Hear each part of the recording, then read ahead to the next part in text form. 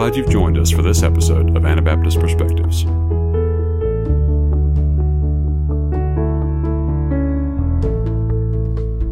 We're here in New York City with Joel Yoder.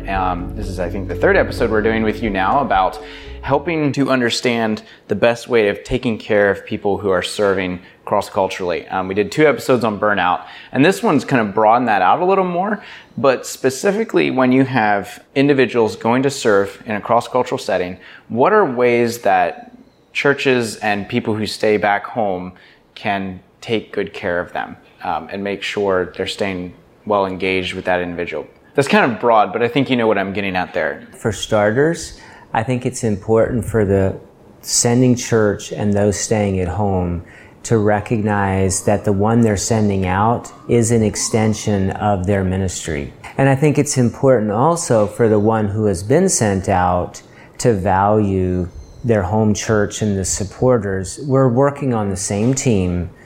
And I really believe that in God's viewpoint, the one who stays at home and faithfully prays for and supports the worker who's going out is just as valuable, is just as much in ministry as a person who's on the front lines himself. Mm-hmm. So I think if they recognize that plays a huge part. If the home church especially recognizes that the one they've sent out is an extension of them, is part of their ministry, that goes a huge way or a long way in having them then take ownership and saying, we're going to pray for these people and let them know that we pray for them. So you can message them and say, hey, how can we pray for you today? What are you faced with right now? Mm-hmm. And then follow up later on and say, hey, we prayed for you 2 weeks ago. I didn't hear any updates. What's happening? Do you have anything? Not to put pressure on them, but rather just to show an interest and to let them know that they're not forgotten. I think that helps a lot. So you can stay connected with them. You can communicate with them. Another thing that was meaningful to us when we were serving overseas is when we'd send out an email newsletter and people would respond, even if it's just like hey, I enjoyed the update. Mm-hmm. Like a little line like that. That was how it was meaningful to us because we knew that they were reading it. They were behind us. Sometimes we'd send out newsletters and we wouldn't get any response back, and that's okay. But we were like, is anyone reading them? Like, why should we even send them? Yeah. We have enough other things to do, and we're not even going to bother sending them. But having people stay connected, communicate with them. Another thing that I think is important that the home church, the sending church, does not expect the pastors to do all that communication or the connection. Our pastors are very busy, and to expect them to be the ones that stay in touch with all of the members that are sent out. I think the pastors should stay in connection with what's happening, but don't expect all of that work to fall on the pastors. I think maybe church could set up a support committee. I think it's Neil Perolo has a book, Serving as Senders, and it's a really good book on how the home church can set up a sending committee that is responsible to stay connected with the ones who are serving overseas. And then this will pay benefits to the church because when the worker returns, if there has been good communication, they will feel much more connected to their home church, to the sending church, and will be able to adjust to life back into that church. I think it'll go a long ways in helping with that process. You're advocating for something that's very intentional and connecting well, going through various steps to make sure we're taking the best care of these people that we can before we just dump them in some far off country. And some of that is the fault of the worker that is gone, that it leaves too. I think it's very important that before a church member leaves and goes into ministry, that they get the blessing of their church. If you want the support of your church, like the connection, the emotional support, the relational support, if you want that support, then you need to have their blessing to be going in the first place. Mm-hmm. And there's too many people, perhaps with the mentality that we have today is much more of this Lone Ranger kind of approach. It's like, well, hey, I'm going to do this and I'm going to head off. I feel a calling to go to Zimbabwe. And so, hey, there's an organization that'll send me, and they pack up and go. And then the pastor finds out and you did what? Or where's so-and-so? Yeah, they went to Zimbabwe. There's not going to have they are not going to have a church's support if that's their approach. And I don't think that's the case in most of the workers that I'm familiar with, but I'm saying that is a danger that can creep in if we're not careful, especially on more short-term trips. We're talking about people who, wanting to go and not just going, but actually communicating well with their churches. So let's say they've done that step. So how can churches respond and say, yes, we're going to support you?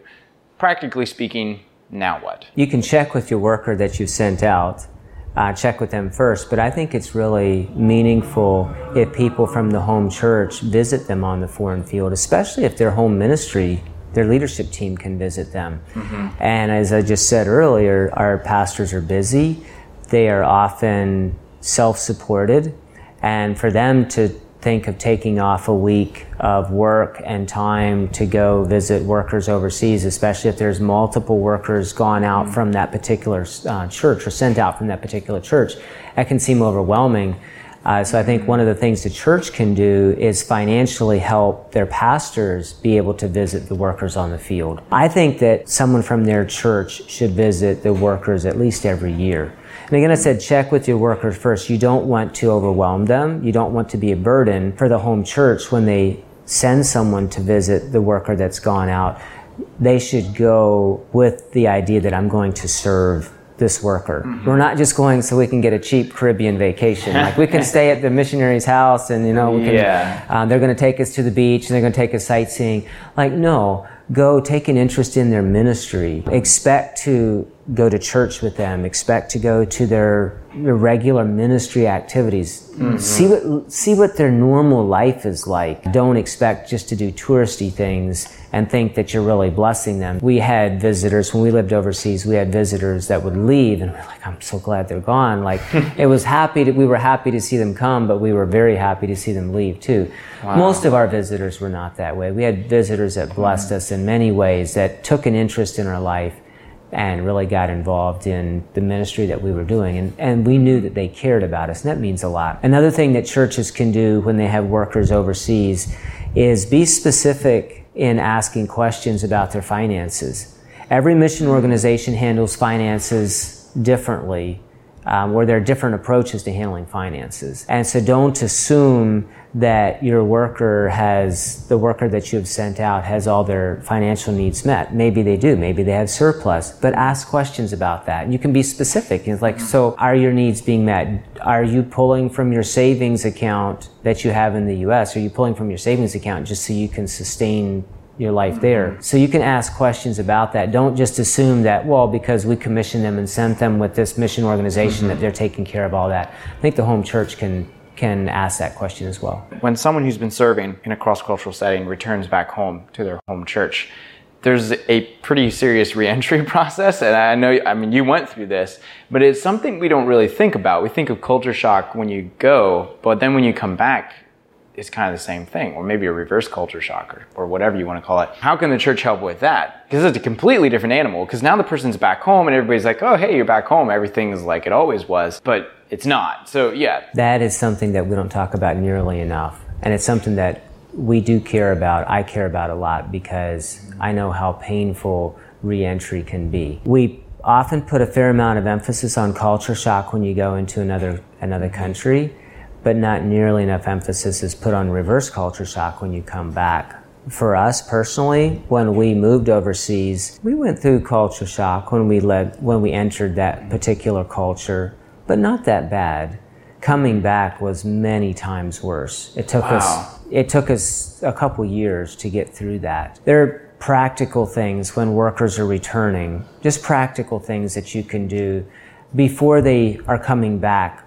Find out, do they have a job lined up? Do they need work? Mm-hmm. You can find out, do they have a place to stay? Do they need a vehicle? Do they have finances to buy a vehicle? Sometimes I think people tend to forget that a worker has been gone for 7 years, and while they were staying at home, and yeah, they might have been supporting them financially, but they're staying at home and they're saving money, $200, $300, $400 a month or more, depending on who they're saving that money, setting it aside. The person that's overseas, they might be pulling money from their savings to do that, and they come back, they have very little cushion, maybe no money to start a house, to start a place to live. So you can ask those questions well in advance before they come back. You can ask questions like, who's going to pick you up at the airport? The church can send a welcoming committee. I meet them at the airport. That shows value that you care about them. I'm sure their families are going to be there and meet them at the airport, but if there's church people that meet them at the airport, or when they take them to the airport, that means a lot to people. Find out if they're coming back in the wintertime and they were serving in a warm culture. Find out, do they need winter clothes? When we moved overseas, we had a 4-month-old baby. When we came back 9 years later, we had 4 children, no winter clothes for our children. We came back in February, and people met us at the airport with coats, and wow. like that means a lot. It's a practical way that the church can help. I think in that case it was more a family that they helped us with reentry. Talk about emotional support for workers that are coming back. I talked about some of the practical things, and sometimes I think that too often our people in our home churches, they forget the emotional support that's needed too. Unless someone has gone through reentry themselves, it's going to be hard for them to identify with it. And there's a certain amount of that is natural. Until you've gone through something, you won't fully be able to identify. But many people don't even think about the emotional support that's needed as well. When someone comes back, reentry is a process. It's not just an event. They come to church the next Sunday and people are like, oh, I bet you're so glad to be back. That might be true in some cases, but that's not always true. They might be going through a grief process very similar to the death of a loved one. If workers go overseas and invest well in the lives of the people that they're serving, when they leave that, it's like losing a friend. It is losing a friend. It's like very similar to a death. And we expect a widow to grieve if her husband dies. She'll grieve for months. And we expect that that's normal, but I think we fail to recognize that a very similar grief process can be happening in workers that are coming back. So being there emotionally, for emotional support, I think is really important. Depending on their role overseas, they might feel completely lost. When we left our work overseas, I went from being a well-loved pastor that everyone knew me as Pastor Joel. I came back and I was a nobody. And I think we cried about halfway to Jamaica, literally. Like we cried about the first hour and a half on the plane. And I kept asking the question, like, I don't know who I am. I know who I was, but that's not who I'm going to be when we land. Who am I? There's a certain amount of having your identity wrapped up in your position that's unhealthy, but it's also reality that a lot of returning workers face. So being there to support your returning worker emotionally. Take time to listen to them. I remember a pastor asked us, this was after we moved back, he asked us how it was going, and I forget exactly our response or even exactly his question, but his response was like, I actually don't know what that feels like, but can you tell me more? Like, I would like to know more. And that meant a lot to us because instead of people just kind of smiling like, oh yeah, it must be nice, or just kind of this blank look on their face and checking out. Like he took the interest to recognize that he didn't understand, but he's like, tell me more. I would like to understand. Help me understand what you're going through. And that meant a lot to us. Just like it's emotional support that people can give when workers return. A lot of the emotional support is very similar. The emotional support that is needed is very similar to the emotional support that they need when they first go into a new culture. But I think in many cases it's even greater because they go expecting it to be great, expecting the challenges to be great, and so they're prepared for it and they're digging into that. When they come back, being there, helping someone walk alongside that, check in with them every couple weeks. How's it going? Reentry, as I said, is a process. It's not just an event. I might be okay today. I might not be okay in 2 weeks. Like if I just came back. So if we're having a conversation and I've been back for a month and you say, how's it going? I'm like, it's tough. And, we talk through things and I feel like I'm okay.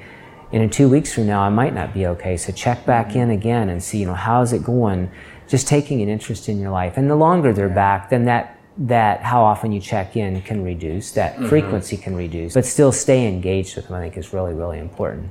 I think it's important to get someone that would be like a mentor, maybe. I don't know if mentor is the right word, but someone that would be assigned, if you will, to be responsible to check in and connect with this person on a regular basis, because our pastors want to, they intend to, but I know from personal experience, week can run into week and into the next week, and a month goes by and 2 months goes by, and I'm like, oh man, I was going to check that person, I was going to see how they're doing. Yeah.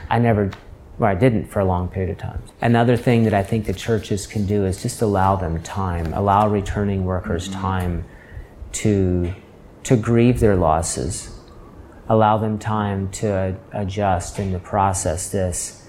And if you can be there, just lend emotional support, show that you care. Even if you don't fully understand, taking the time to say, hey, help me understand. I want to know how I can care for you.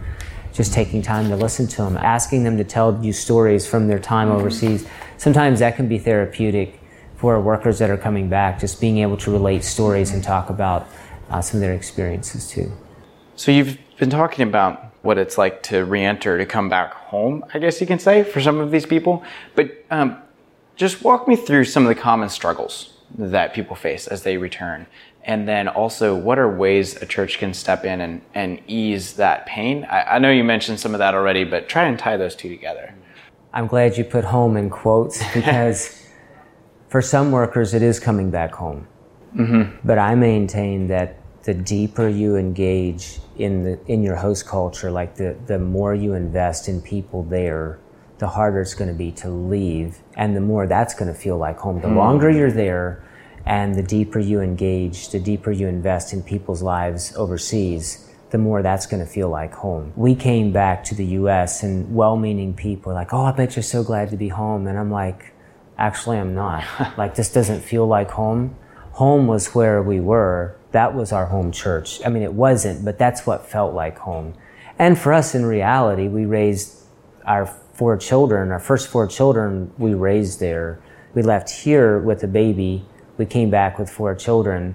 I didn't even know how much money it would take to raise a family here. We never raised a family here. Wow. Yeah. And I had to ask my dad. I was like, so I'm trying to find a job. I don't even know how much money I need to raise a family. Even answering a simple question, what seems simple, but that's actually a pretty significant question. That's one way the church can help out with re-entry. Reverse culture shock is just as real, and in our case, as I said earlier, it was even deeper than the initial culture shock. So how do people feel when they come back? It varies with people. I understand that. I can speak more from my experience than everyone's, but I know that I'm not alone in some of the feelings that I had. Just a feeling of lostness, like I don't know what I'm doing. And this is what kept me going when I came back. I knew beyond a shadow of a doubt that God was the one who brought us back here. God sent us overseas, and we stayed there until God very clearly told us to come back. To this day, I don't understand why, all of the whys that God brought us back, but I knew that God brought us back. So it wasn't a question of whether I should be here. I just didn't know why I was supposed to be here. That was like a lostness that I felt to some degree. It's like I didn't know what I'm supposed to be doing. I knew we were supposed to come back to our home church for at least a year, and that we had a future ministry somewhere, but God didn't say where. It's a long story. I don't have time for that on this particular episode. But sure. Just feeling lost for a while and having people just walk alongside me and say, hey, tell me how you're feeling. Help me understand. That meant a lot when people would do that. Just almost an openness maybe from these people, like them not coming to you trying to have answers, but coming to you wanting just to hear. It showed me that they cared. They weren't just saying, oh, I bet you're so glad to be back. It's been 2 weeks and, everything's cool and, you got your house set up and now you're ready to go. It was much deeper than that, because sometimes people can feel insignificant when they come back. They are very, very involved in ministry where they were overseas. they come back and they come back to a large church. They're not really needed. People don't even really notice if they show up at church or if they don't. People can feel very insignificant in a setting like that. Another feeling that is also quite common, if they were serving in a poorer country, a third world country, they come back and you can feel overwhelmed with the affluence that we have, the amount of money that people throw around. I think a common feeling, or a feeling that's quite common, is either frustration or even anger at the church people, at their indifference. I don't think it's always fair. I'm just saying these are sometimes feelings that returning workers have. They see people more worried about their $60,000 pickup truck than they are that their neighbor's dying and going to hell. I don't know that they technically are more worried about their truck, but when a worker has been very involved in ministry comes back and they hear those conversations on Sunday after church, it can lead to frustration. Mm-hmm. It took me a while to realize that actually there is a lot more spiritual depth in our home church than I first saw when I first came back.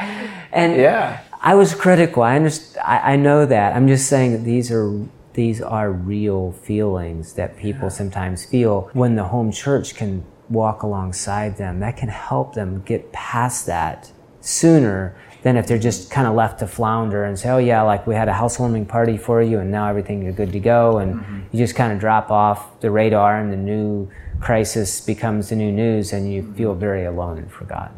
Thank you very much for sharing that, especially sharing some of your own story there. That's a lot to think about. Sounds like we as churches have our work cut out for us, and we need to take this more seriously, and we need to be intentional. Most of the time, I would say probably 98% of the time, it's not because people truly don't care. Mm-hmm. It's just because they don't know.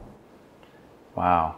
Yeah. Well, thank you for taking the time to share and for just exploring these things. Hopefully this creates a lot of conversations among pastors and church leaders. And yeah, I really appreciate you taking the time.